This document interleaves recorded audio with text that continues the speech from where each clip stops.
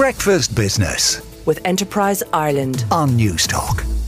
Even after a slew of big announcements of foreign companies investing in Ireland, yesterday's commitment by Analog Devices to a new manufacturing facility and R&D centre worth €630 million certainly stands out. Having been in Limerick for almost 50 years, it's the kind of vote of confidence from a global player that will be welcomed in the Midwest.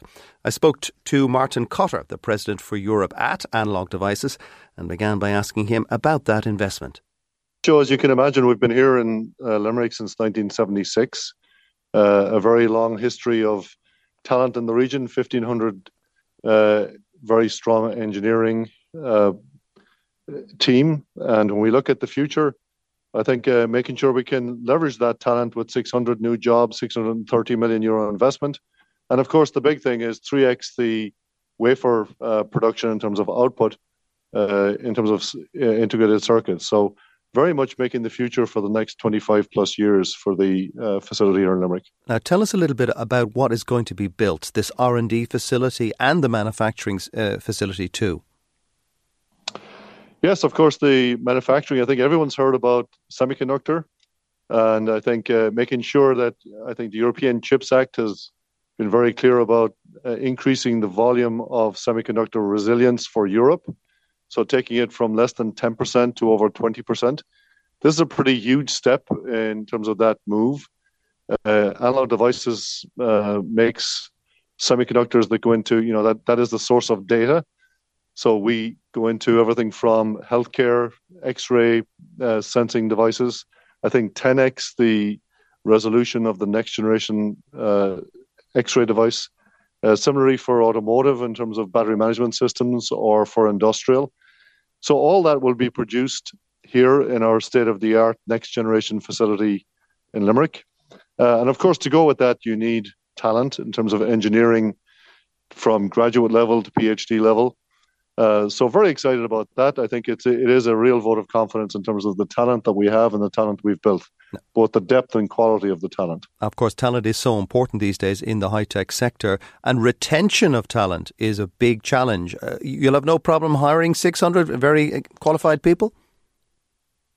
Yes, well, we've been very successful we do look for the best and we manage to get the best.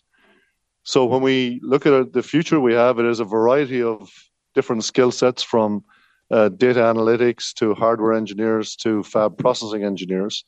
One of the things I would have to commend is the IDA and the government, very open policy in attracting the best talent and also in terms of supporting us as advisors through the years. So yeah, we'd be very confident of getting the best and of retaining the best. Now, this is part of something called the IPCEI, which is the European Union's Important Projects of Common European Interest. Tell us more about that. Yes, a bit of a mouthful, Joe, but it is the precursor to the European Chips Act. So I would say that the government in Ireland have been very good in getting ahead of many other regions in engaging the precursor, which is this Important Projects of Common European Interest. We entered that and we're happy to announce today's investment. This, of course, could have gone anywhere in the world, but thankfully it's coming to our main European facility. And of course, it will have a global impact because we produce technology and innovation for companies all over the world. It's resilience for Europe, but also it's a very big success for Ireland and for Europe. What's it like out there in the technology sector? I mean, there was something of a tech wreck at the end of last year with a lot of people let go.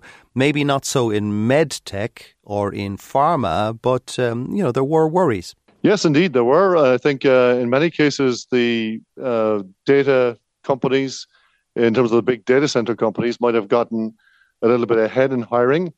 But, in terms of the real application world, we're seeing the semiconductor world double in the required semiconductor volume to about 1 trillion by 2030. So we don't see any weakness in terms of the long-term potential. And of course, that's why we're investing. When you look at this picture, we affect everything. Semiconductors are used in almost every application you can think of. They really are the mission critical required solutions to the toughest problems, from healthcare, aerospace and defense, you've got industrial, and you've also got automotive. So all very important applications to drive the future of the world. And finally, how come you haven't renamed yourselves? Because analog sounds a little bit 1960s and 70s. Well, I've heard that before, Joe. But what I would say is real-world interface is not going out of fashion. And in fact, it's becoming more and more the source of the future in terms of data. We're effectively where the data is born. We are the start of any real-world interface. The analog processing is scarcer than ever, and it's more required than ever. We take care of all of these real-world applications. That's what attracts the best talent. So I think sometimes the analog versus digital, they really are not separable. It really is the intelligent edge, and we are the source of the future in terms of the innovation world at the intelligent edge. And that was Martin Cotter, the EMEA, or Europe, Middle East and Africa president at Analog Devices, on that big announcement of investment in Limerick. Breakfast Business with Enterprise Ireland on News Talk.